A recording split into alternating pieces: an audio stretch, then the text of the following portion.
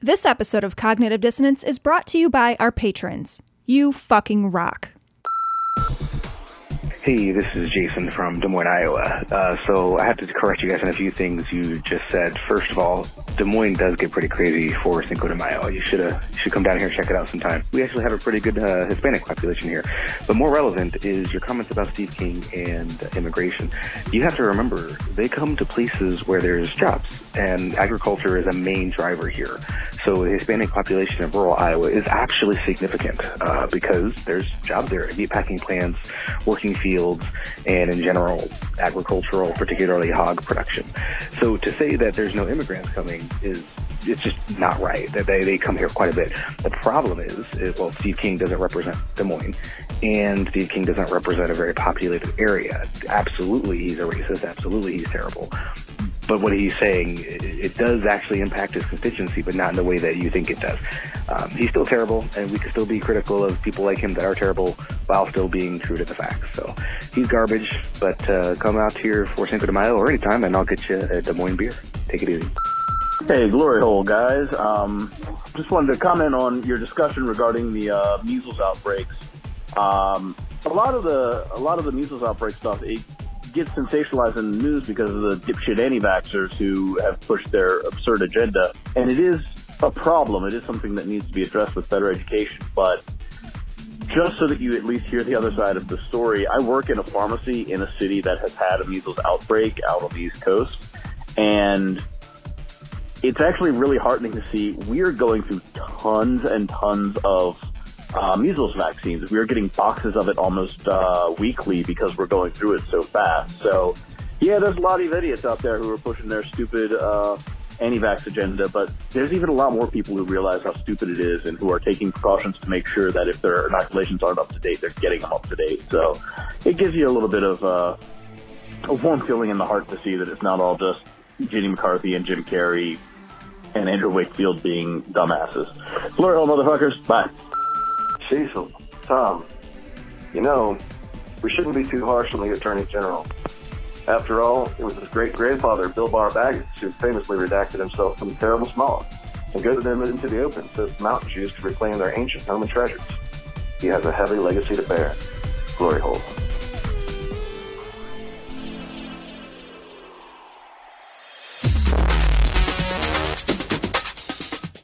Be advised that this show is not for children, the faint of heart, or the easily offended. The explicit tag is there for a reason.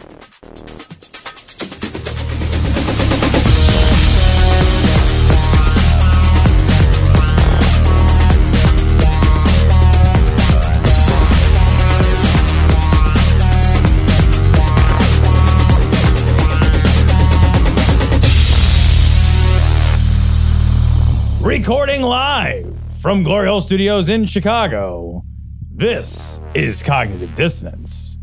Every episode we blast anyone who gets in our way. We bring critical thinking, skepticism, and irreverence to any topic that makes the news, makes it big, or makes us mad. It's skeptical, it's political, and there is no welcome mat. This is episode 472 of Cognitive Dissonance, Cecil. We are going to be doing something special this week and next week. We have a plan to talk about the opioid crisis. Yeah. And it's not just the opioid crisis, it's the pharmaceutical company Purdue Pharma that's owned by the Sackler family that has been in the news as of late. Tom and I consumed a lot of media on this, podcasts, books, and then we've also read several substantial, very long Atlantic stories. I'll tell you what, if you want to, I subscribe to the paper copy of the Atlantic. Right. I love the Atlantic. Sure. It's great. But man, the Atlantic's like, I'm going to tell you a little something, but I'm also going to give you a tremendous amount of superfluous color and detail. Yeah.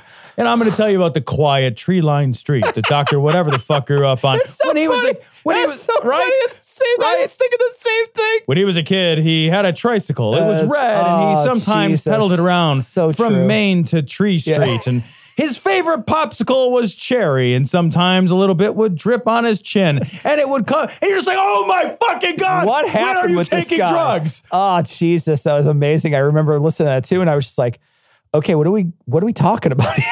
What are we talking about? But it was a great article. There's a lot of things that we listened to this week talking about the opioid crisis. So to start the show off, I want to talk about the history of the opioid crisis. Wait, can I stop real quick? Yeah. All right. So we should have an opioid game, right? Like a drinking game, but like every time you say Sackler, one of us takes a hydrocodone. Everyone. One of us crushes an oxy in a dollar bill and then snorts the fucking thing. That'd be the most fun. All right. Every time somebody says Purdue Pharma, you put another fentanyl patch on your arm. Let's start out the show with personal stories. Do you have any personal stories of any kind of opioids at all? I do have personal stories. Yeah. Somebody that I was close with once was definitely addicted to Oxy. And it's funny to to experience that from the outside. The amount of disassociation that it creates and the amount of memory loss that creates is absolutely fucked up. Yeah. Like it's a really fucked up drug to take over any significant course of time. And my own personal experience, when I had meningitis, and when I had it, I took a bunch of pain meds, and I have no memories from that time period. Yeah. Very, very few. And then, recently I had some back problems, and when I went to have those, addressed and what have you, and I've had them for about 6 years before I got them fixed. Man, it's hard not to get drugs. Yeah, it's hard not to get that particular drug, especially, right? It was hard not to get some kind of an opiate. Yeah. You would go, you'd be and I would say at the outset, I don't have any interest in opiates. I've got this issue. I'd like to look at, some ways to deal with it. Sure. And they'd be like, you should probably just do the opioids. And then when I had the surgery recently, they gave me a month's supply of hydrocodone. Yeah. I needed a day's worth. Yeah. You don't need that much. You're not in that much fucking pain. Yeah. The expectation that you're just going to be I don't know, I have a headache, so I took fucking morphine. I think we take knockout drops for a stubbed toe. Yeah. I had a close friend of mine almost OD on pain pills. I think they were Norcos. And those are interesting because they're both an opioid and they're a Tylenol type acetaminophen, right? And so your liver can't produce or can't do a bunch with it. If you can OD on Tylenol, it's pretty easy actually to OD on Tylenol. They had taken enough pills to be admitted to the hospital. Yeah. And it was a scary moment for a lot of people. A lot of people that were very close to that person. So I've dealt with it in that sense. I will say that I must be very sensitive to it because every time I've taken any kind of opiates, they prescribed me those Norcos and I got really sick the first time I tried them. Did you? I got very sick and I just threw the bottle away. I was like, I can't take these. I'm going to get sick to my stomach and I won't live like that. I'll just be in pain. I'd rather be in pain than to have this queasy feeling. And so I just got rid of them.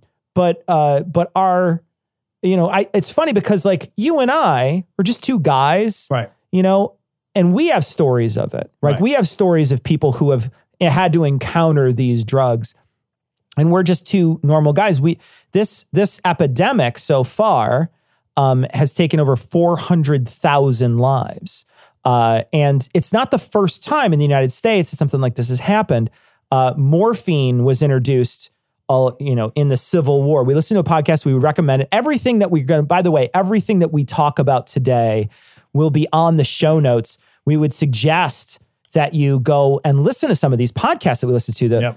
There's a Throughline podcast by NPR that is fascinating that talks about morphine, heroin, and OxyContin and the parallels that are between those three drugs. And it talks about the origin of morphine in this country being used during the Civil War. It was called, the soldiers' was it the soldier's drug or something like that? Yeah. It was something like that, right? And it was a huge problem right after the war. It was a huge problem. And it turns out they've done research to find that it was actually a lot of women were taking morphine instead of the men who, you would think if it was called like the soldier strike, you'd think the men would be, but a lot of women were taking in the form of laudanum. Yeah. Yeah, in the form of laudanum. Yeah. It was like very heavily prescribed. Yeah. It's crazy. Like there was a moment in history where we got to have some ignorance around it, right? Yeah. Like a lot of drugs, like a lot of things. We had a time in history where it was like, we gave it to babies. Yeah. Like, God, a baby's crying. Yeah, there was I'm going to give the baby some fucking teething stuff or whatever. Yeah. I'm not saying that was a better world. I am saying that was a better world. I'm saying that was a quieter world. That's what I said. Better. How's the baby? Sleepy all the time. You know what? It's the fucking 1800s. He doesn't need to know math. It's not.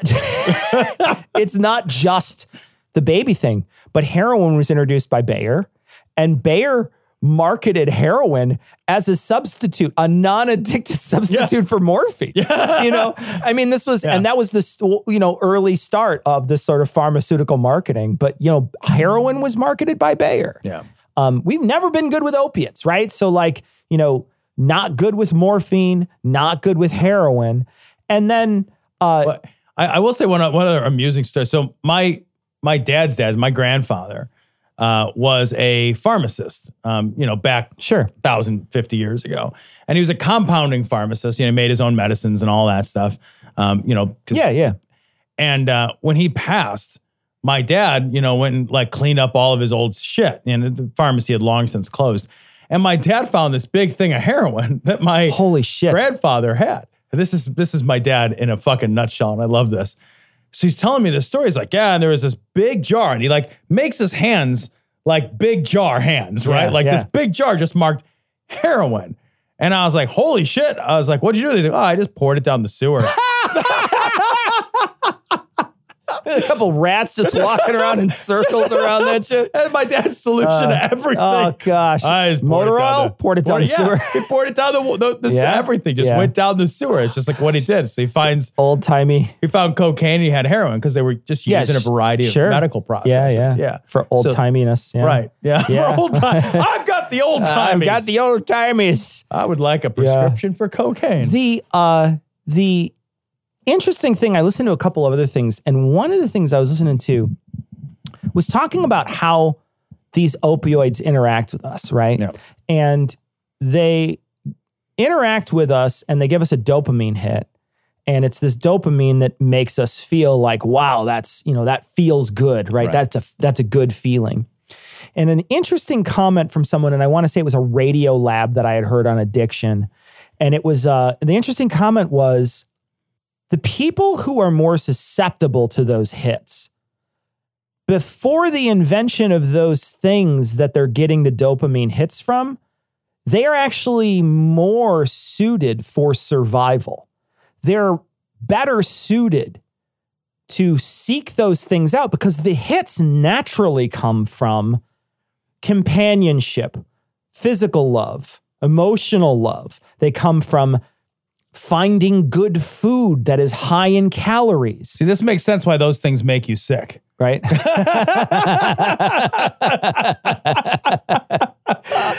it's interesting to think that a human being is actually more suited to survival, is also more suited to addiction. Yeah. Right? They're more susceptible to that dopamine hit and then trying to recreate it, right? That's why they'd be more susceptible, because if they found that, jar, that they figured out that the bees made honey, right? Like your fucking primitive ass brain figured out, holy shit, bees make honey, then, you would then seek that out again and again and again, because it would be this crazy dopamine hit that you would find. Same thing would come with, the love you would have for a child, so that you would want to rear more children so that you could, procreate. Spread your seed. Yeah, exactly. Right. So they're more susceptible to it. And that, what a tragedy that is, that, they're being, in some ways, we've made it easy to punish them.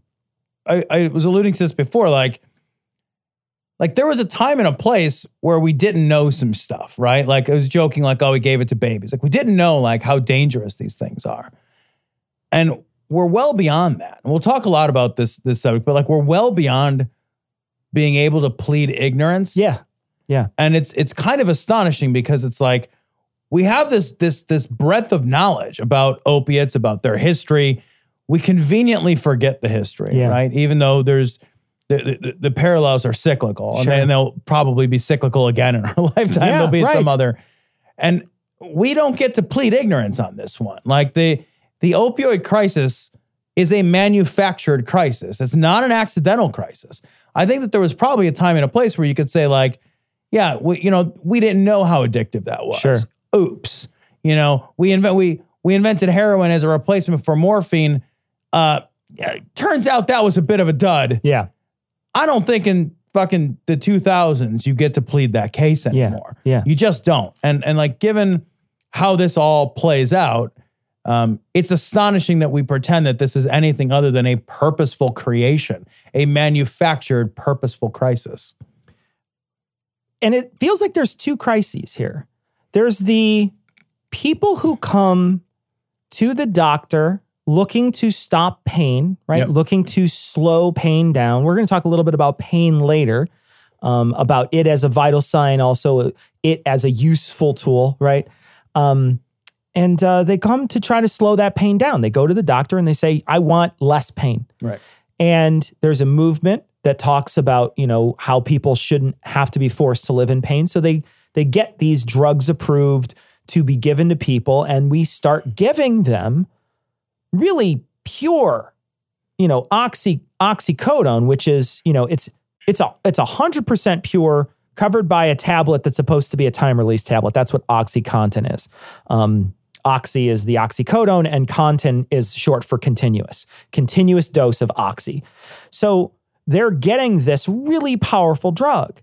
And then they start to need this drug because the withdrawals on this stuff, the physical withdrawal from this stuff is a horror. If you don't wean yourself off of it, I've heard many stories about people dropping off of it, not being able to get it. And the muscle spasms and the nausea and it's the worst flu you could possibly imagine. That's what it feels like in your body. It just feels like if you can't get this stuff, it feels awful for you. So they're stuck in this rut. So the prescription has sort of created them, right? But then there's another crisis in the sense that we're now flooding the streets with something that people are treating as a recreational drug. Mm-hmm. And then that recreational drug, since it's so pure and it's made by a pharmaceutical company, it's such a good hit, it starts to lead people on to heroin because and then it starts to lead people from heroin. They get spiked. It will get spiked with fentanyl, and they get killed because tiny. It was like a rice grain worth of fentanyl can kill you. Yeah. So it's like an amazing tiny amount of fentanyl can just murder you, and so they're getting fentanyl and they're dying from it. So there's really two crises. There's the one that's sort of in the doctor's office that spreads, and then there's the one that sort of starts on the street with recreational drugs. And it gets fed by this pharmaceutical company's making money both ways. Well, right. I think that's the thing that we have to keep in mind is like every pill it does not matter. It doesn't matter if the pill ends up getting resold. The pill at some point was sold from the pharmaceutical company to a distributor to a doctor who wrote a prescription, filled at a pharmacy. That's how they make it out into the world. It only starts in one place. It's not like there's some guy with a grow house of OxyContin in his fucking neighborhood. It all starts from a supposedly legitimate place. The problem is the word supposedly. Yeah. Because there's a tremendous amount of illegitimacy that is the system is rife with. Yeah. And like the amount, just the sheer fucking volume of opiate drugs that are out floating around is fucking insane. It's absolutely insane. Like, I just out of curiosity, do you have any at your house just like laying around from this thing or that thing? No, I don't keep them, no. Like, I do what I think a lot of people do. Like, I have had prescriptions for pain, and then I don't take them, and I don't take very many at all. But I always feel like weirdly reluctant to throw them away because like, in my mind, it's like, well, what if something happens, And like the hilarious part of that is I also think like, well, what if something happens? I shouldn't prescribe drugs to myself. Yeah, and you should just go to the doctor and see what they say. Get a new prescription if I need one, right? Yeah. Like, but I know that I do what a lot of other people do. Like you hoard. Absolutely. People hoard these medications, and then these medications, because they're so free, like so easy to get, so crazy to get. I do that with all over the place. I do that with, so the doctor will write me an Advil prescription. Yeah. It's ibuprofen, but it's at a 600 milligrams. So it's like taking 2 Advil, and it's cheaper than buying a big bottle of Advil, insurance, right? Because too. your insurance covers it. So I do have some of those left over from when I've hurt myself. Yeah. And the doctor says, you need to take anti-inflammatories. You can either take Advil or I can write you a prescription. And then they write me a generic prescription for 600 milligrams of ibuprofen, and then I take it. Yeah. And so I do have some of those, although I was warned off of those recently. Somebody told me, one of my doctors said, you shouldn't be taking that stuff. You should always try to take the lowest dosage of all medications and to try to stop the pain at the lowest levels possible. You shouldn't just try to drown it out. Lowest effective dose. You should always go with the lowest effective dose. So if you take like a 200 milligram, you should be like, okay, well, I could still feel that. You up it to 3 or whatever it is, but you shouldn't be doing what I do, which is like, well, let me take 2 of those fucking things and I don't have to worry about it. And that's the wrong attitude to have with medications. That's so funny because that's like, I was just reading not that long about lowest effective dose. I'm like, that makes sense. I've never done that. I've never done that either. Yeah. I've never done it. I'm always like, take 2 Tylenol when I have a headache. Why would I do anything other than maximum strength? What's 2. the most I can take? Yep. And I take the this max. hurts now. I want it to stop. Yep. Give me the most stopping power possible. I want to talk about how these people marketed this drug. So the drug we're talking about, like we said, OxyContin, it's oxycodone covered in a time release coating. Oxy, the reason why we're going to spend, I think, a lot of time on Oxy is because the company, Purdue Pharma, had some really aggressive ways in which they were trying to market this drug. So the Food and Drug Administration approved OxyContin in late 1995. I'm quoting directly from one of the articles that we read.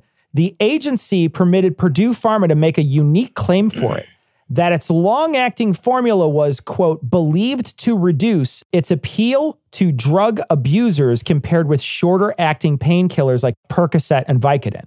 So it was marketed to them as a way to say, well, it's going to take a long time, so it's not as useful. But what happened was almost immediately, people were like, yeah, well, I'll just break the fucking coating off of it and then snort it, and I'll get a huge dopamine hit from it. So they never used that. Well, and one thing that's really clear from reading all these articles is Purdue Pharma, time and time again, got away with making claims like, oh, this is good for this. You can take, it is believed to be less addictive because of this theory. Yeah. Not because of any set of facts. They didn't have any study to back this up. They had nothing. They have nothing. They continuously just said shit. Yeah. They just said shit out loud. And for whatever reason, they were believed. Yeah. And they were able to do that with respect to using OxyContin as something that would be less likely to be abused. They were able to do that and saying like, well, you can escalate the dosage and it would be safe to escalate the dosage to just fucking unbelievable levels, that you could take it for as long as you needed, because if you were in pain, you couldn't become addicted to it. It was that was a claim that they made too. They made a lot of claims about this drug, none of which were backed by science, none of which had reputable studies that lived behind them. They just said it, man. And it was the FDA piece that really was the selling point, right? So they got the FDA to say it's believed that because it's time released, it's not as appealing to drug abusers. That piece was a selling point to all the doctors out there. They used that as a rallying cry. They also quoted, you had said earlier, they had quoted a study that was done by it was like a study of one person. It's not even a study. You can't use that word. Right. But it was like the risk of addiction from narcotic painkillers was less than 1%, and that the dosages could be increased without limit until the pain was overcome. So less than 1% of a chance, but that's not the actual numbers. That's not the numbers. They just used those numbers, and then they found people who would be the mouthpiece of those numbers, and they hired them. Well, nobody fact checks this shit. I don't understand that. Like, let's be really clear. Like, this is something I didn't know until we really dug into this. Nobody's fact checking it. The pharmaceutical companies are the gateway for the information about their own drug. They're patented drugs. Yeah. So they create the drug, they test the drug, they market the drug, then they have a team of people that go out and sell these drugs on commission. Yeah.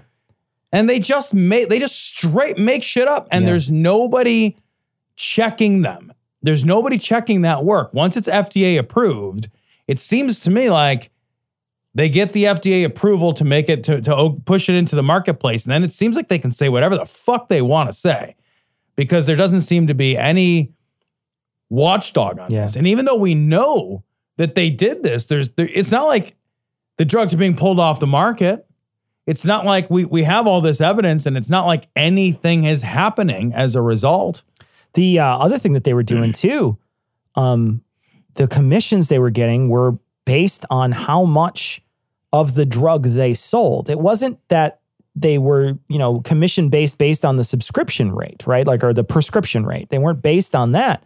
They were based on how many milligrams they were selling. Yeah. So that's really problematic, because now they're coming in and they're saying, you need to go to a higher dose, you need to go to a higher dose. And that opens up that avenue for doctors to believe that company that, oh, it's not going to hurt my patient. If they need more, I'm going to give them more. Yeah. And then it just escalates and escalates and escalates. Think about how fucked up that is, that so it's entirely fucked that the company that stands to gain from selling you the product, and that product is going to go in your body and it's going to have, a serious impact on your health, and it's meant to, they have salespeople on commission. Yeah. Just they shouldn't have, it shouldn't even be a thing. Right. You should not have drug companies with reps on the street with a fucking, bag full of samples of fucking opiates, knocking on doors. Yeah.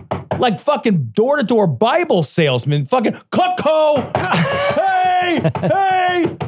You know what? If you prescribe 50 milligrams, I get a bigger commission if you give your patient a higher dosage of fucking drugs. What am I going to say to make that happen? I've been in sales. Yeah. You're going to say whatever you think. You're going to skirt every fucking line. If you're not a liar, you'll get close. Yeah. How do they get time with my doctor? That's what I want to know. Because I sure as fuck can't. You know what I mean? Like, he comes running in the room like it's a race, for crying out loud. How do you get 30 minutes with this fucking guy? I can't get 3. Well, and that we should talk about that. I know, because, what they do is they get a little bit of time with the doctors, right?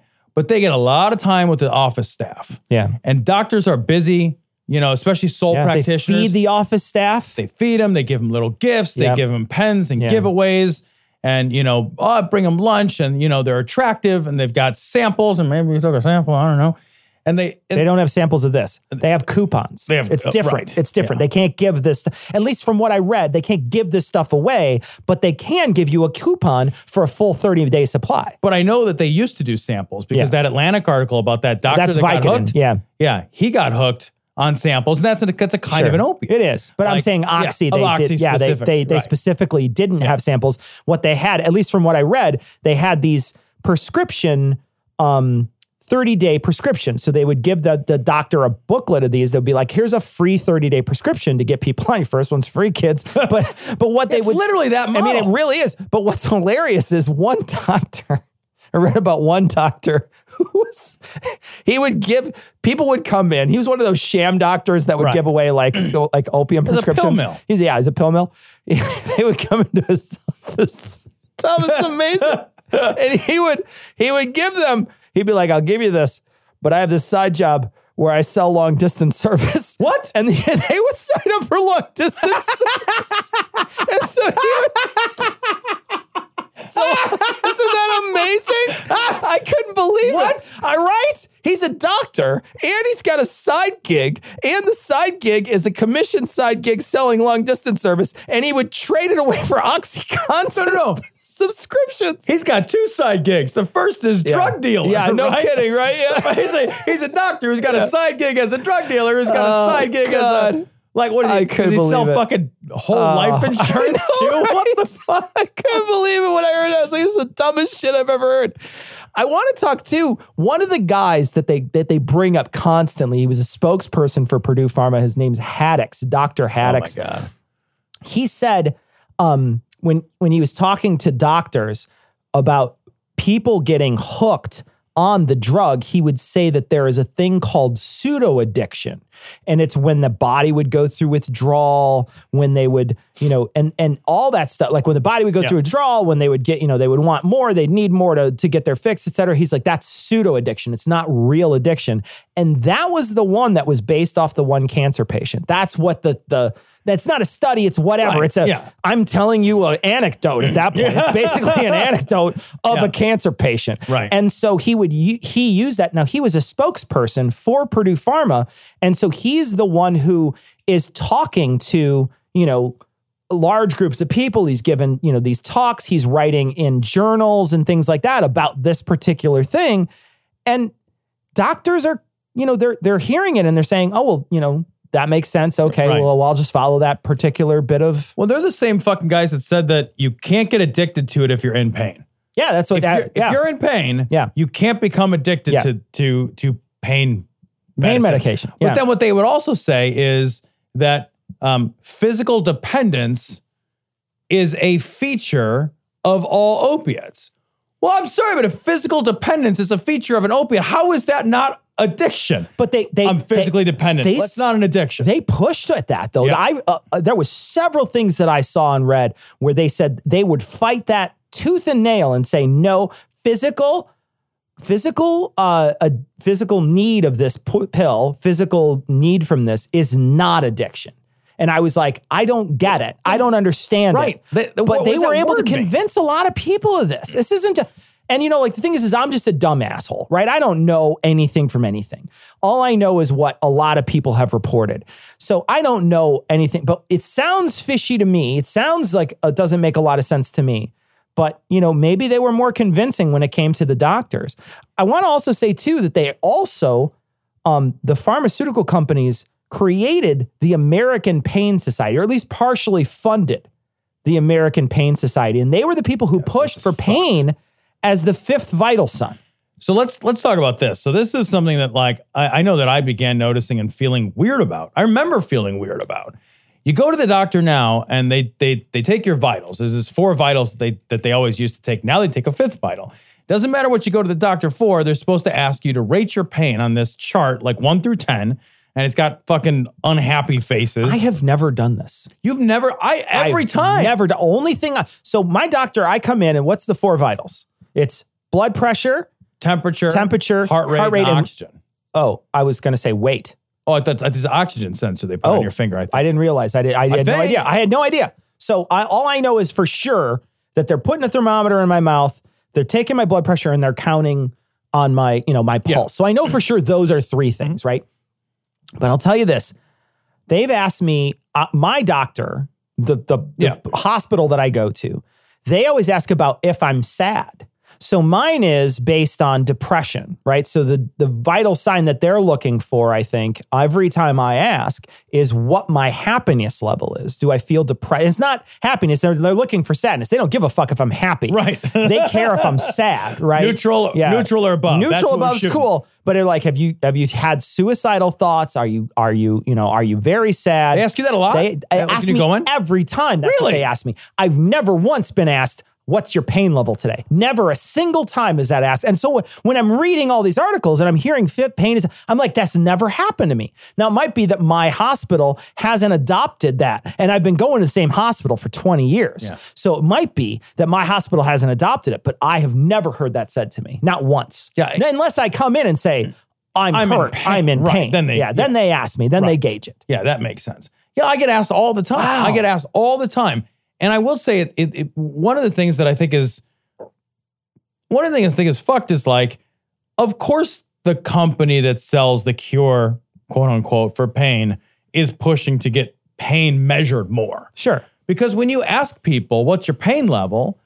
Like people respond with a number, right? Like they're just like, oh, I guess I should have pain. Like 2, 3. Yeah. When you're asked a question that is a list of options, you tend to pick an option. You very infrequently would say, oh, no, none at all. Yeah, none. And I will say, like, I actually had an appointment yesterday with my surgeon, a follow-up appointment for my back surgery. And they asked me, what's your pain? And I was like, I don't have any pain. I'm great, And the nurse kind of looked at me like, weird, like, and I was like, isn't that what we're here? Like, and that's the goal, right? That's why we did this whole thing. Yeah, shouldn't you be high-fiving me right now? Yeah. Well, my guess is that people feel compelled to answer, one or two. Yeah. Fair to middling, that kind of thing. Sure. And as you do that, it's just going to push more and more people reporting pain. Ask and you'll get an answer. Purdue Pharma also partnered with another company, and they used this system. And it was, I'm going to read directly from an article. In its approach to sales, Macy shows Purdue was scientific. Using information purchased from a data mining firm, the company determined which physicians were prescribing the most of their competitors' painkillers and dispatched sales reps to their practices. The more likely a doctor was to prescribe, the more often the reps darkened his door. The reps were highly motivated. Their bonuses were pegged with the milligrams of OxyContin as that a doctor prescribed. So I found out also that their company had a share in this sort of market research company that just collected the data on what doctors were prescribing so that they could focus and target better these doctors that were prescribing painkillers. And so they could go out and sell their painkiller, a much more potent painkiller, to us. Yeah. And like, that means that the care that you're getting as a patient, like, let's just be very clear. The care that you're getting as a patient is not evidence-based at that point, right? Because if a doctor is being swayed by a sales rep rather than by a study, rather than by the evidence, if the reason I'm switching from painkiller A to painkiller B is because that rep keeps coming in and buying my office lunch and my staff really likes that person, and I just want to do something nice because the rule of reciprocity, that means that we're not talking about an evidence-based medical system. It means that you as a patient are getting care that's based on the high-pressure sales tactics of a fucking door-to-door Amway salesman that has fucking heroin in his pocket. Right? That's a true thing. Yeah. That's just a fucking true thing now. Yeah. That's fucking crazy to think about. And the doctors that the doctors that are prescribing all of these medications, like, you better believe they're getting something out of it. Yeah. Like, they're getting asked to go and like speak at this conference. Oh, you know what? You and your patients have such great success, managing this kind of pain in your practice. Why don't you come speak at this conference for us? Oh, it happens to be in Bermuda. That's a thing. These all expense paid junkets where it's like, we'd love for you to be, in on this association or this pain society or whatever and be a speaker. Oh, that's cool. Yeah, you want to do that? That's fine. Yeah. Let's do that. Doctors and these people who are working for, I don't want to paint them as all people who are like pushers trying to get you hooked, right? Because I think that there is something to be said about their intentions, right? We don't know what their intentions are. Mm-hmm. You can't guess. You can only guess based on the evidence that you have. So I can't tell you what they were thinking. But a lot of these people seem to be thinking that they're doing a good by taking people's pain away. There was a one podcast we listened to, the New Yorker Radio Hour podcast we listened to. There's a sales rep, an old sales rep, who's telling the people who he's talking to, the interviewer, that he thought he was doing something good. Yeah. He didn't think he was doing something wrong. He wasn't out there trying to hurt people. He wasn't trying to make it so people would have more oxy. What he wanted was them to not have pain. And so I don't want to paint everybody as like, oh my gosh, they're trying to push all this stuff, but they are trying to sell something. That's a true statement. Yeah. So let me kind of scale it back a little bit in the sense that I don't know that I would say that the individual sales rep is problematic. I would say that my view is that creating an incentive system from the top that says, hey, I'm going to incentivize you on the dosage. Yeah. And I'm going to incentivize you. Like, we're talking about a system, whether it's ethical or unethical, at the very best, the most generous thing you could say is it's not evidence-based. Yeah. That's the most generous thing that you can say, is that if I am a doctor and I'm prescribing a certain medication because of the tactics of a salesperson, and I'm switching from one prescription to another because the sales guy is more, persuasive. Sure. That has nothing to do with like, well, it's more efficacious. Yeah. right? Yeah. Because that would be the most easy sales. My drug's more efficacious. Look at this study. Here's a study tells you. Oh, that's more efficacious. Yeah. Cool. I'm going to use that one. And that's it. You don't ever have to come here again. Yeah. Every time somebody needs it, I'll just prescribe it. Why would you ever come back and talk to me again? Sure. Well, the reason they want to come back and talk to you again is because they want to stay on your fucking radar, like any salesperson. It's just part of the game. Sure. Incentivizing from the top these kinds of tactics, at the most generous thing you can say about that is that it creates a situation where patients are getting care that is not evidence-based. And that's hugely problematic. Other problematic things were some of the things that they knew, right? So that they found out about this drug and then they didn't disclose it, right? Yeah. So one of the things that we've got to recognize is that Purdue Pharma is not a publicly traded company. So some of the checks and balances that might be involved in other companies, right? Where, people can see your profits, people see, other sort of inner workings when you have a board that's, a profit. Poke their head in, yeah.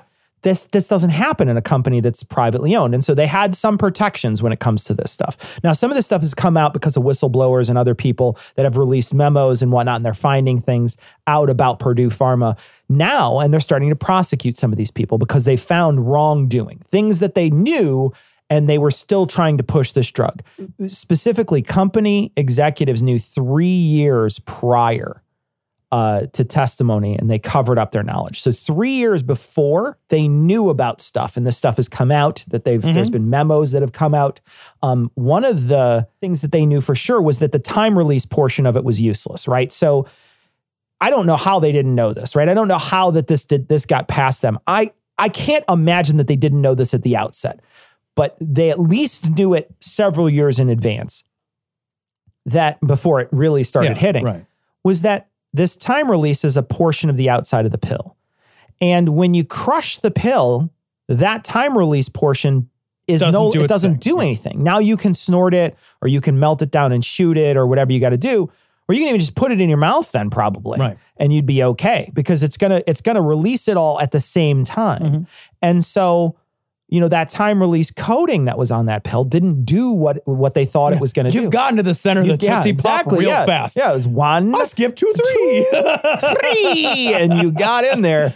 It seems like, and the circumstantial evidence leads to me to believe that they were just okay with because they tried, they hid this for a while. They hid this idea that this coating did nothing.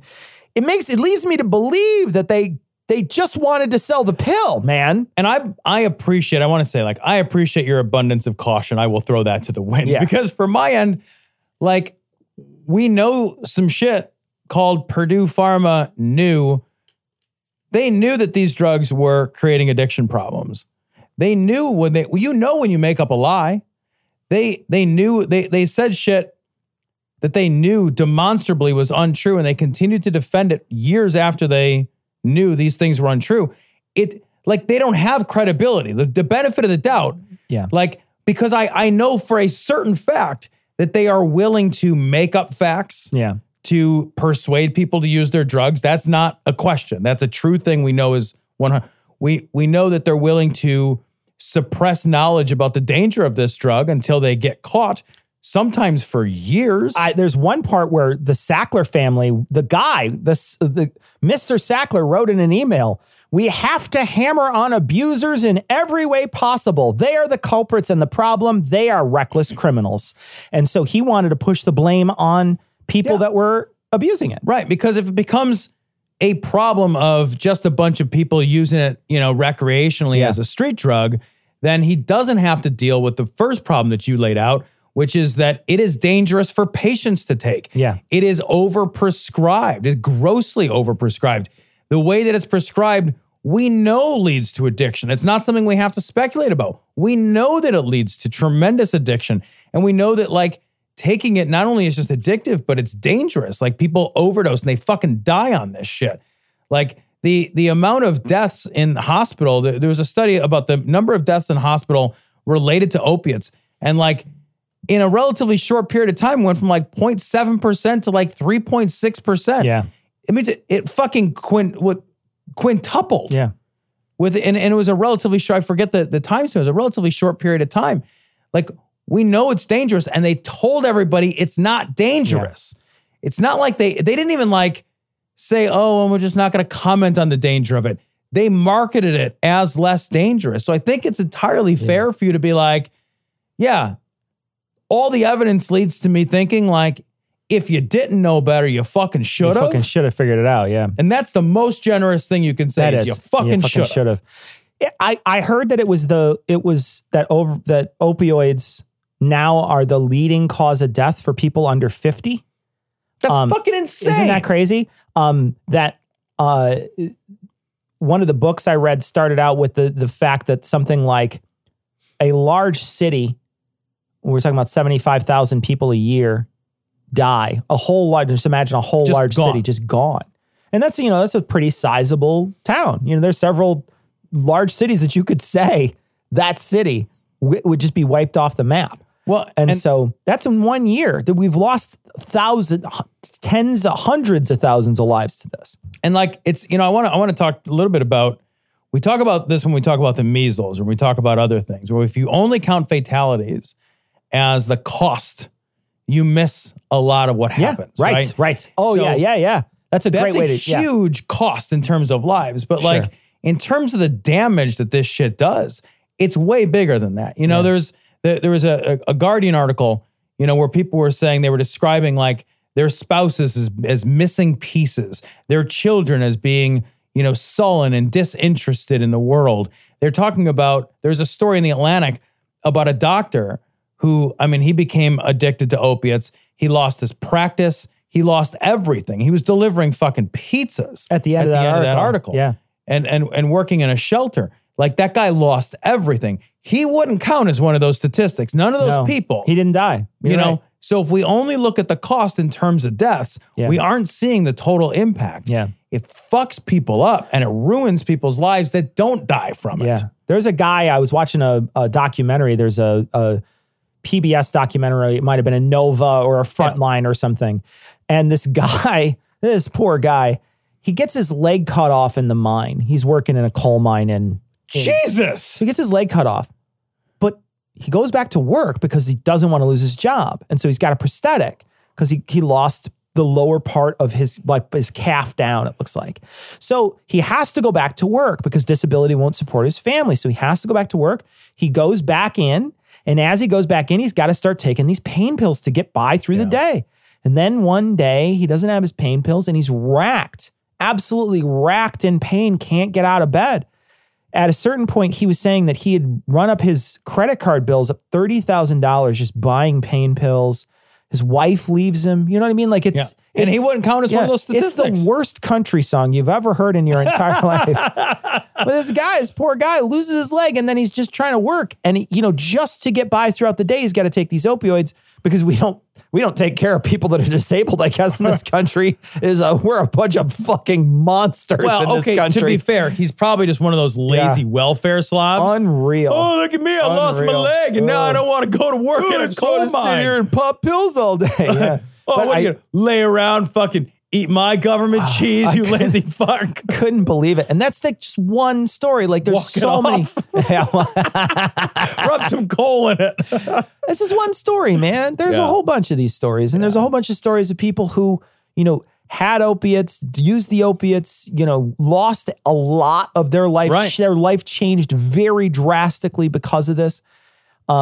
This is not you're right. If you just look at deaths, you're not paying attention to the whole picture. And the deaths are awful enough. Yeah, the deaths, right. That's the other thing. Yeah. It's like, it's not like the measles. Like you look at the deaths and be like, it's not that many. It's like, this is a lot. It's a whole lot. Yeah. You look at like something like 9/11, right?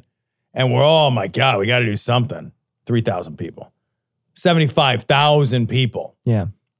400,000 since it started, right? You're just like, oh my gosh, the amount of people that are dying. And it's ballooned and sort of worked its way up. One of the things that they did when they, we talk about, the way they're culpable, what they did to cover it up. They picked up references to abuse of opioid products on the internet. So they would troll these places on the internet to find where people were talking about their product.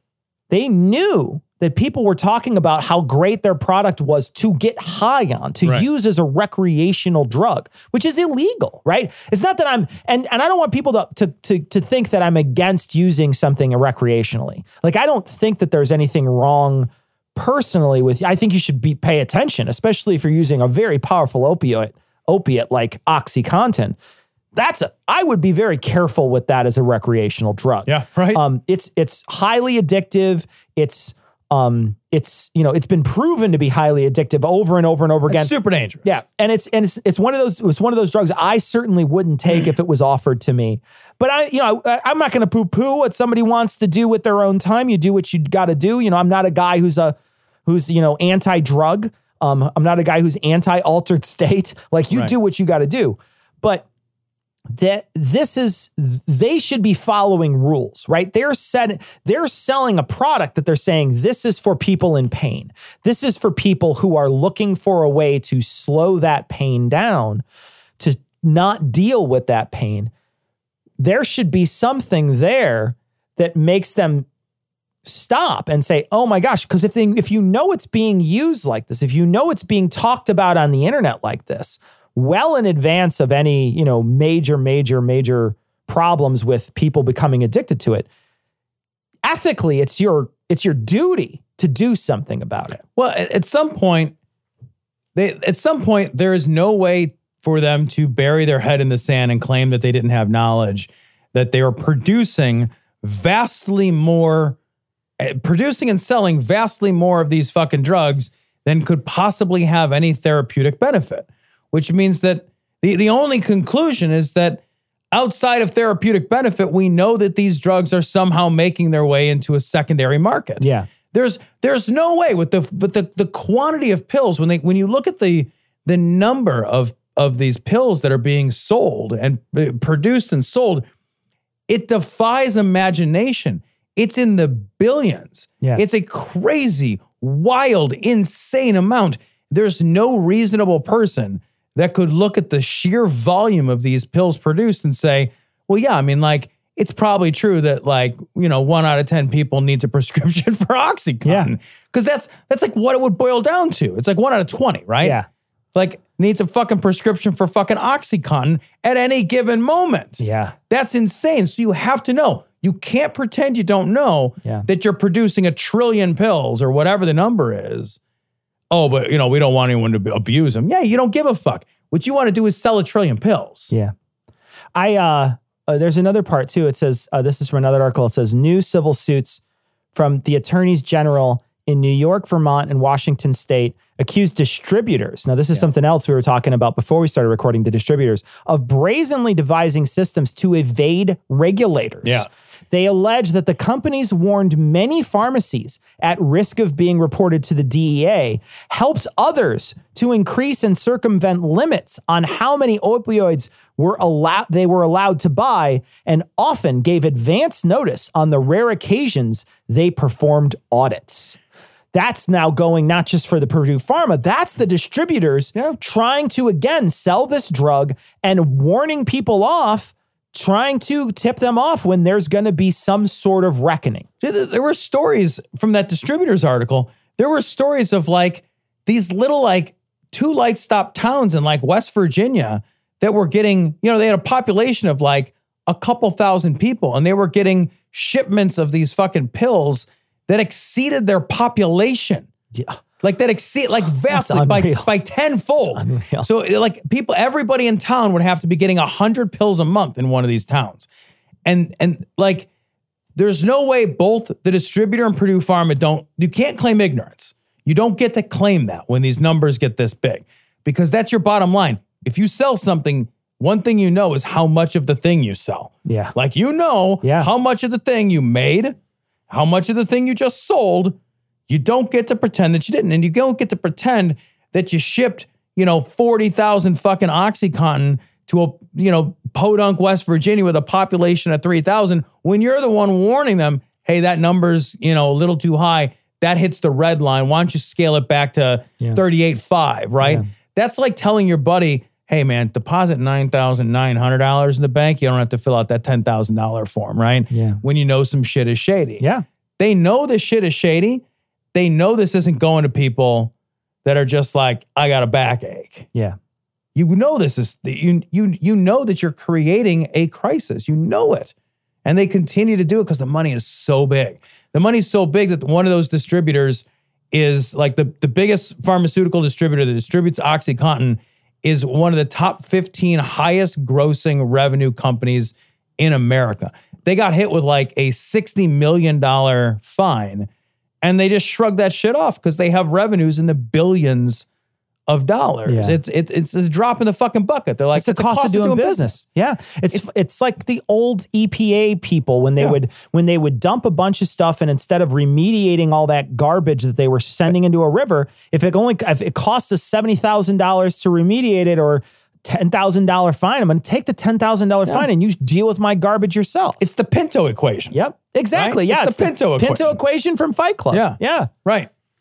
One of the things I want to talk about is the Sacklers a little, because the Sacklers own Purdue Pharma. Purdue Pharma is the maker of OxyContin.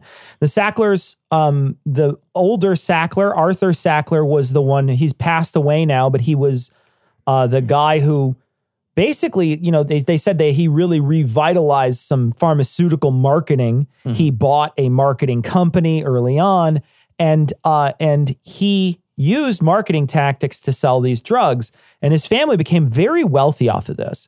And one of the things one of the pushback pieces of this is that, while they might have to pay some fines, and I think there was something to that effect, none of them have gone to jail, right? Yeah.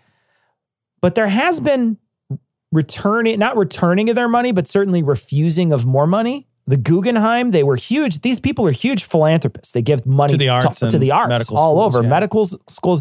And people are taking their names down and also just not accepting any more money from those families. $1 million donation was turned down. Yeah. And like the commentary is like, how bad do you have to be that somebody doesn't want your $1 million? Yep. Yeah. You live and die on donations. Yeah. You're like, no, man, that's dirt. Because that's the thing, it's dirty money. Yeah. It's dirty money. And like, there's no way to pretend it's not dirty money. And there was even like an article that was talking about Arthur Sackler himself, saying like, oh, he didn't know. Yeah, because he got out of it. He got out of it early or whatever because he died early. No, and then they find information afterwards. Like, no, he knew. Yeah, like he knew. The family knew. They were in bed with the whole thing. Yeah, and they play this game where they pretend to be disassociated with the everyday, when in fact they were micromanagers of the entire incentive program. That's the thing. That pushed those drugs out into the market and had those guys.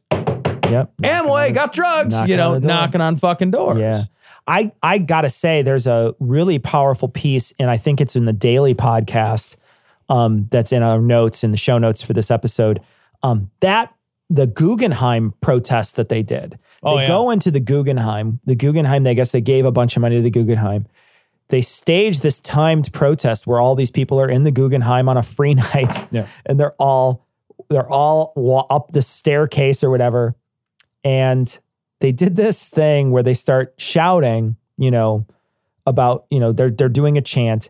And as they're doing a chant, they release prescriptions with people's names on them that have died. So prescription pads with people's names on them who've died from the opioid crisis. And they release it in the Guggenheim. And I was like, that is a very artistic, very well thought out protest. And I thought that was really something. But there's been a lot of pushback to this. There's also been some people who have gone to jail. They got in felony charges. I don't know that they've gone to jail. I want to read part of this. It says, in 2007, Purdue Pharma pleaded guilty to a felony charge of misbranding OxyContin while marketing the drug by misrepresenting, among other things, its risk of addiction and potential to be abused. 3 executives, the company's chief executive, Michael Friedman, its top medical officer, Dr. Paul Goldenheim, and Mr. Udell, who died in 2003, each pleaded guilty to a misdemeanor misbranding charge that solely held them liable as Purdue Pharma's responsible executives and did not accuse them of any wrongdoing. The company and the executives paid a combined $634 million in fines, and the men were required to perform community service. So that's the damage that the company received. wrote a fucking check. Yep. $1 billion company. Yeah. wrote a big check, but it's still a check. Yeah, but it's a check that ultimately doesn't hurt them. They're still around. They're still in exist. Business, right? They didn't have to sell the furniture. Yeah, right. Yeah. Nobody went to jail. And like, that's the thing. It's like, we're in the middle. Like we read article after article after article, Cecil, and I'm like, and it's still the only game in town. Yeah. It's still the only game in town. Like we have this crisis going on, and there doesn't seem to be effective enforcement whatsoever. There was an article that we read that like one of the enforcement officials, a DEA enforcement official, was hooked on fentanyl lollipops. Do you remember reading that article? Yeah. He's like leaving the fucking wrappers for his fentanyl lollipops around the office. It's like it's got tentacles everywhere. These drugs are so dangerous. They're crazy, crazy, wildly dangerous. And we have a system that makes it, because, partially is because of the culture that the drug companies have created, to go back to a point before, where we have an anti-pain culture. And I don't know that we always had an anti-pain culture, but we have a culture. One of the articles that we were listening to was talking about how old guard nurses. Yeah, difference between the nurses. Yeah. Old guard nurses would be like, yeah, I mean, sometimes shit just hurts. You had a big surgery. Sometimes shit just hurts. And the new guard nurses who have been taught a culture around pain that, oh my God, we can't have anybody in pain. Yeah. Nobody should be in pain. We got to treat pain. Pain was a pain epidemic in America. There's a pain epidemic going on. The pain epidemic is a term and a movement which was funded by Purdue Pharma. Sure. They created organizations to sell this idea, to sell this narrative that America is in the midst of a pain epidemic. Why? Because they sell pain pills.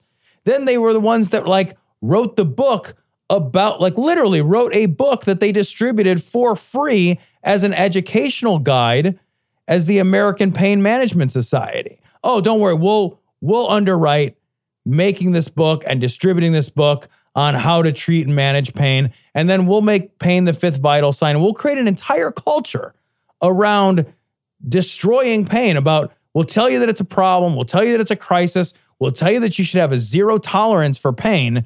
Incidentally, we happen to sell fucking pain pills. Sell a thing that slows your brain from, and it really doesn't even replace the pain. It just makes it dissociative. But it's those practices, right? It's those practices when you see that their hands are in the creation of this idea that really makes it feel like there's a lot of circumstantial evidence that makes me believe that this company, this company should be punished more. That's the main thing that I think I'm coming back to, is that there needs to be more punishment for these people. One of the things that they're talking about, President Trump is talking about, this opioid epidemic. But when he's talking about it, he's talking about death sentence for drug dealers. Did you hear this? Yeah. Death sentence for drug dealers. That's not the problem. They're talking about punishing the doctors. They're talking about punishing, but there's never any mention of punishing these executives. Or the distributors. Right? There's some people that are, and I always wondered this too. There's, plenty of these, when there's a suit against a company, we're talking about, there's a lot of parallels in some of these articles to the cigarette industry, right? There's a lot of parallels because the cigarette industry was secretive. They denied the fact that cigarettes were addictive. They were duplicitous. Even to Congress. And then they shredded a bunch of documents, et cetera. But they got those whistleblower that called them out, sent out some memos, really changed the face of how we dealt with the cigarette industry. But after that happened, some states sued these companies, right? And so they sue these companies for damages. And that is starting to happen now in some of these states, right? We're seeing some of these attorneys general are bringing suits against them. But these are all, I think, fine suits, right? Because cigarette companies still exist, right? They'd have to sell the fucking furniture, like we said earlier. Yeah. They still are around because they have an addictive product, right?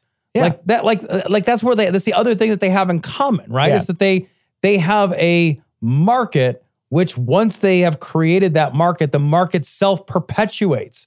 And then somebody's got to feed the machine now. Yeah. Right? And they literally have a patent on the problems, on the solution to the problem. They have a literal, actual patent on it, Cecil. Yeah. Unlike cigarettes, right? which like lots of people can make cigarettes. So if RJ Reynolds was lying, but fucking the other guys, I don't know, Robert Morris, whatever, wasn't, like if they find RJ Reynolds out of business, or, you know, somebody else picks up the mantle, these people need to go to prison. And we're seeing the first spate of, amongst the distributors, we're seeing the first spate of criminal prosecutions, not just civil suits, but criminal prosecutions, because like it goes beyond negligence. Like it's to the point of saying like, yeah, I put dollars in front of the truth and I lied. I expressly lied and I hid this shit from regulation. And I think the only thing that changes this is criminal penalties. Human beings, actual people, have to go to jail for a super long time at the very top, so that they say like, okay, well, we got to make the number of pills we push into the market make sense. Yeah, because it doesn't make sense that you could stem this tide from the top. You can't stem it from the bottom. The bottom is the guys on the street reselling. By the time you sell it on the street, how many hands has it had to go through? Yeah, it has to have passed through at the very least Purdue Pharma to a distributor to a pharmacy to you, to a person, a person to a second person, right? Yeah. So if I'm getting to recreational, it's got to go 5. Yeah, it's 5 degrees of Kevin Bacon. 5 degrees, right? Yeah. Well, the place to solve it isn't at the bottom of that funnel. Yeah, the place to solve it is at the top. But there's no incentive because all they have to do is if they write a little check, and then next week they get a bigger check. It doesn't matter. What the fuck do I care? It doesn't matter. Yeah. Right. If there's incentive in the sense that, you know, I could go to jail for this. That's a big deal. Right. When you watch your buddy that like is in the fucking next shiny office over getting led away in handcuffs and he's thrown down on his fur carpet. Right. Get thrown fucking in handcuffs. And that fucker's going to die in jail now. Yeah. Oh, okay. Well, you know what I'm going to do? We're going to start putting together some systems to make sure that I make exactly the number of pills that make sense. And these people created political, you know, capital by contributing to political funds. I mean, there's, you know, they do it. They contribute to political funds. They were talking about in one company was fighting against, there was a congressional hearing on opioids, and one Democrat was railing against, not against the company, but against the idea that this was happening, right? Well, then they showed later on he got 10 times more of a contribution than anybody else, right? Because, you know, there's an incentive there. It's the same incentive. It's a very similar incentive to what we were talking about earlier when you're talking about, you know, you brought my staff lunch, you take me to on a Bahamas tour or whatever, and then suddenly I feel that need to reciprocate. And I think the same thing here. It's this, you know, this political group is just funneling money to them and being like, hey, you know, you need to be pushed back on this stuff because it's not a bad thing. You know, and I will say, you know, the politicians may think they're doing the right thing because they're getting this information, but these people have shown themselves to be bad information brokers, right? They give false information. They've been shown to do it time and time and time again. And they've been shown to do it to sell profit, to make profit, to sell pills. Like what blows my mind is like, for an individual, once you find out that somebody is willing to lie big for their own gain, if you found this out about a person you knew, you'd be like, that is an untrustworthy person. And then, at least in my mind, then you're like, that is an untrustworthy person. Like nothing they say means anything anymore. Sure. Like all that goes into the bucket of you lied big for your own gain. Right. I can't trust you anymore. You live in a different bucket. Sure. Crazily, for these major corporations, it's like we know that they lied, and then we let them promise to do better. It's like how many more times are we going to let them hit us? You know what I mean? Like this feels like I feel like I'm just like flinching all the time. Like like really? Like well, this is like the solution. Like all right, I'll write you a check and I'll promise to do better. No, you lost the benefit of the doubt. You also never get it back. Yeah. You never, it's too important. 400,000 people are dead. You never get the benefit of the doubt back. Now regulators live in your house. Yeah. You're the only one that makes it. You have the literal patent on it. It's only you. You only got to go to one company to fix this. So I was watching an interesting, I think it was a PBS special that I was watching on it. And really moving piece on some of the victims of this, One interesting thing that they're doing in Vancouver that they've installed that they won't do here, it won't happen in the United States, but they have it in Vancouver, and I think they have it in Canada and different places. It took them a while to get it instituted, but they finally have it. And it's a place to go shoot up supervised. They're not going to give you the drugs. They're not going to do anything like that. But I read about they'll this. give you clean needles. Yeah. They're standing on ready to, they're going to give you all the types of things you need to make sure that you can, shoot it up safely. And then, like all the antiseptic, all that stuff, it's all just there waiting for you to use. You have a little booth that you can use it in. You have someone there to talk to, right? So one of the benefits of it is someone shooting up. Well, there's a human being across from you if you need to ask for help, right? We have bad ways of getting off these opiates. Like the only ways we know right now of how to get off these opiates, most of the ways are the 12-step process or variations, which are really, really inefficient. 6%, I think, is what they say is the rate. That sounds bad for the other 94%. So there's a lot of relapses, it turns out. But you get a chance to talk to a human being. They have Narcan on site, so if somebody does have a bad dose and with some fentanyl in it, they can get this shot up. They said that the amount of people that died from this has changed dramatically because they're not doing it on the street corner. They're not doing it behind a building. They're doing it with a clean needle. They're doing it under supervision. They're doing it in a place where they can make sure that somebody, if they're going into complications, is there for them. It's really changed the face in Vancouver specifically of how this is done there. And I really wish it was something that we instituted here. One thing that occurs to me is one of the reasons we would never do that here is because in the States, we think that if you're a drug dealer, you deserve it. Yeah. And if bad shit happens to you because and we're so hypocritical about it because if you ask people about their drug use at some point in their life, almost everyone's got a story, right? So we're all liars about that. Like culturally speaking, right? Not individually. Like culturally speaking, like I know that like there'd be people who'd be like, well, fucking they're vermin anyway. Let them execute themselves, let them die. Right? Let them die. Like we don't look at it in the sense that like that addiction is a problem we can address and we can reclaim people from addiction. Like we also don't look at addiction as a problem that can be, if not eliminated, managed in a way that people can still be productive. Sure. Because that's a true thing too. Like we look at it as this weird zero-sum game where it is somehow immoral to get fucked up if it's heroin and it's totally fine if it's, beer.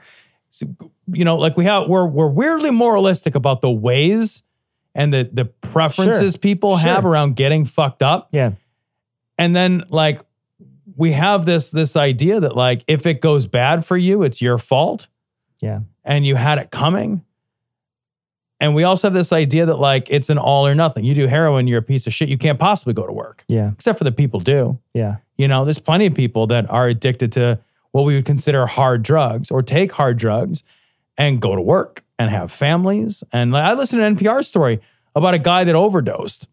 And he was a regular guy. Like he got up in the morning and he got showered and he shot up some heroin and then he had a cup of coffee and he went to work and he worked a full-time job and he came home and his wife loved him, except for that he had this problem with heroin, and then he ended up overdosing. And it was super fucking sad.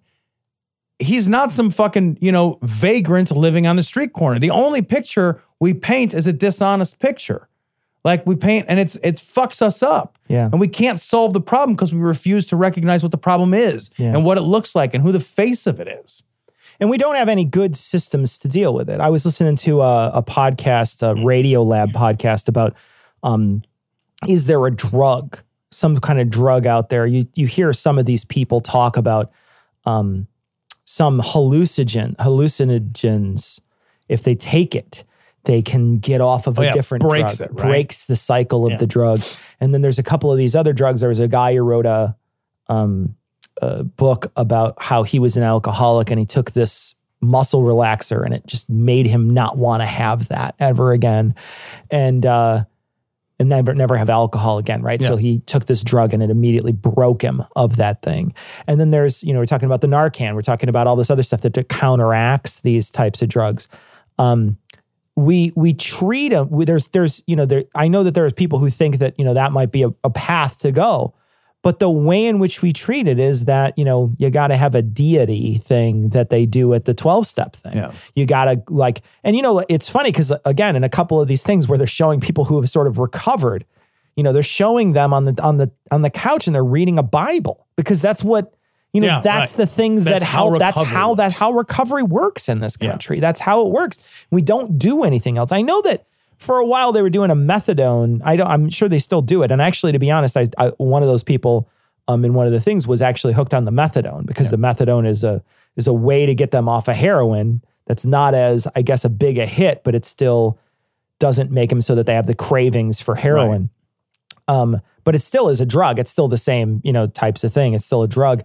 And this one woman, she wound up being in debt to the methadone clinic. She was in debt to them. It's not that we just provide someone methadone to get off of it. I never thought about that. They have to pay for it. And she ran up a bunch of credit card debt. She couldn't pay for it.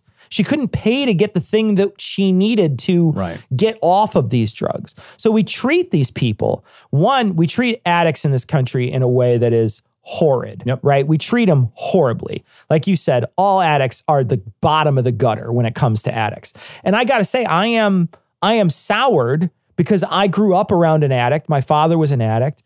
And so I am soured towards addicts. I know I am. I try not to be, right? I try to think about people as, individuals and, it's a problem, but that you maybe want to address or whatever, but I don't want to immediately throw you out. But it's hard because, when you grow up with an addict, you know what happens. You know what they'll do. You know what they'll do to get what they want. And so, it's hard not to be cautious around that. And you see constantly the people who let addicts into their lives. There's a lot of stories, a lot of stories about the consequences of that. Yeah.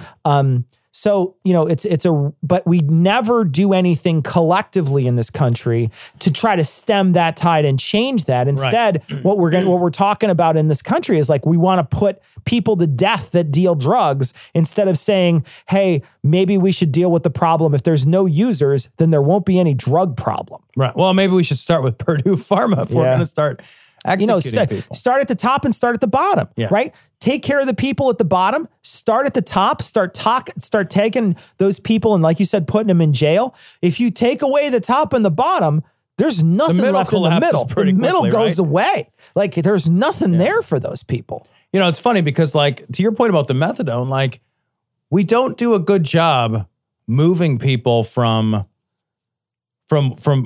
one harm to a lesser harm, right? We're not good about that. Well, the picture you paint of the guy on the couch, with the Bible, it's he did it through faith and a force of will, right? And the problem is that the diametric opposite of that is that you're an addict because you have a lack of faith and no will, right? Yeah. So those stories have counterparts, right? Yeah. So you have to tell both sides of that story. So it's a problematic story because it's dishonest. When what's more likely is look, let's switch people from, smoking to vaping. Yeah, you're still addicted to something, but it's so much less harmful. Yeah. You switch you from fucking heroin to methadone, and then from maybe methadone to the next thing. We should be pouring resources into finding out what technological and pharmacological solutions exist to maybe not even eradicate. If we can't eradicate, can we reduce? Yeah. Are there harm amelioration, procedures that we can undergo? How do we take this from a 10? If you can't make it a 0, how do you make it a 3? How do you make it a 4? Because that's a lot better, right? I was going to say a 4. You're going to expect it to happen. It's going to happen. Yeah. But how do we reduce the harm? Yeah. In the best way that we can.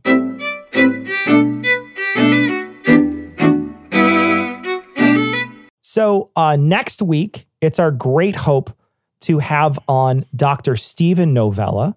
Dr. Steven Novella is the one of the hosts of Skeptic's Guide to the Universe. He's also one of the authors of The Skeptic's Guide to the Universe, How to Know What's Really Real in a World Increasingly Full of Fake. We're anxious to have him on the show. We're both big fans, and so we're looking forward to that. Next week, we're going to be talking about this topic with him, talking about pharmacies, talking about we're going to be talking about Big Pharma. We're going to be talking about Purdue Pharma. We're going to be talking about OxyContin. pain drugs, pain management. So you're going to want to listen to it. I think it's going to be a great follow-up to this episode. We also want to encourage everybody who's listening right now. If you have a story or if you want to talk about it, if you want to give us a critique or whatever, send us an email, dissonance.podcast@gmail.com. We will also pay attention to the thread on Facebook. And if there's something on Twitter, we're going to ask Ian to send it to us. I don't think Tom or I check Twitter anymore. But if there's something interesting or you want to say something to us, Ian, will give it to us on Twitter. Or like I said, the best way, of course, is through email, voicemail, those types of things. If you're going to leave a voicemail, please make sure it's brief.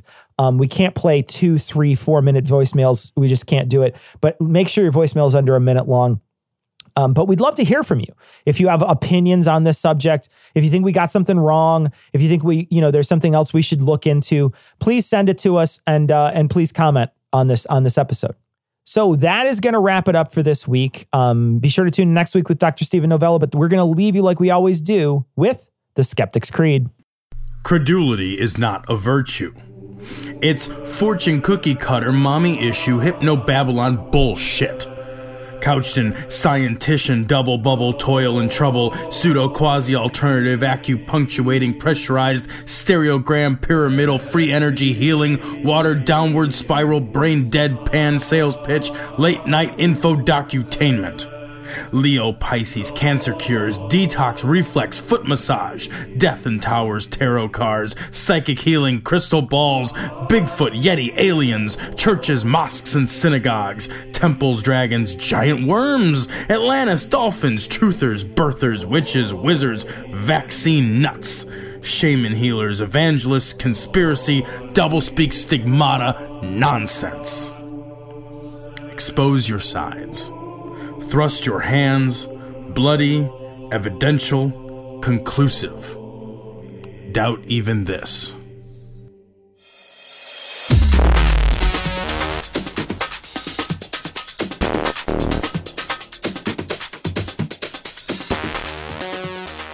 The opinions and information provided on this podcast are intended for entertainment purposes only. All opinions are solely that of Glory Hole Studios, LLC. Cognitive Dissonance makes no representations as to accuracy, completeness, currentness, suitability, or validity of any information, and will not be liable for any errors, damages, or butthurt arising from consumption. All information is provided on an as-is basis. No refunds. Produced in association with the local Dairy Council and viewers like you.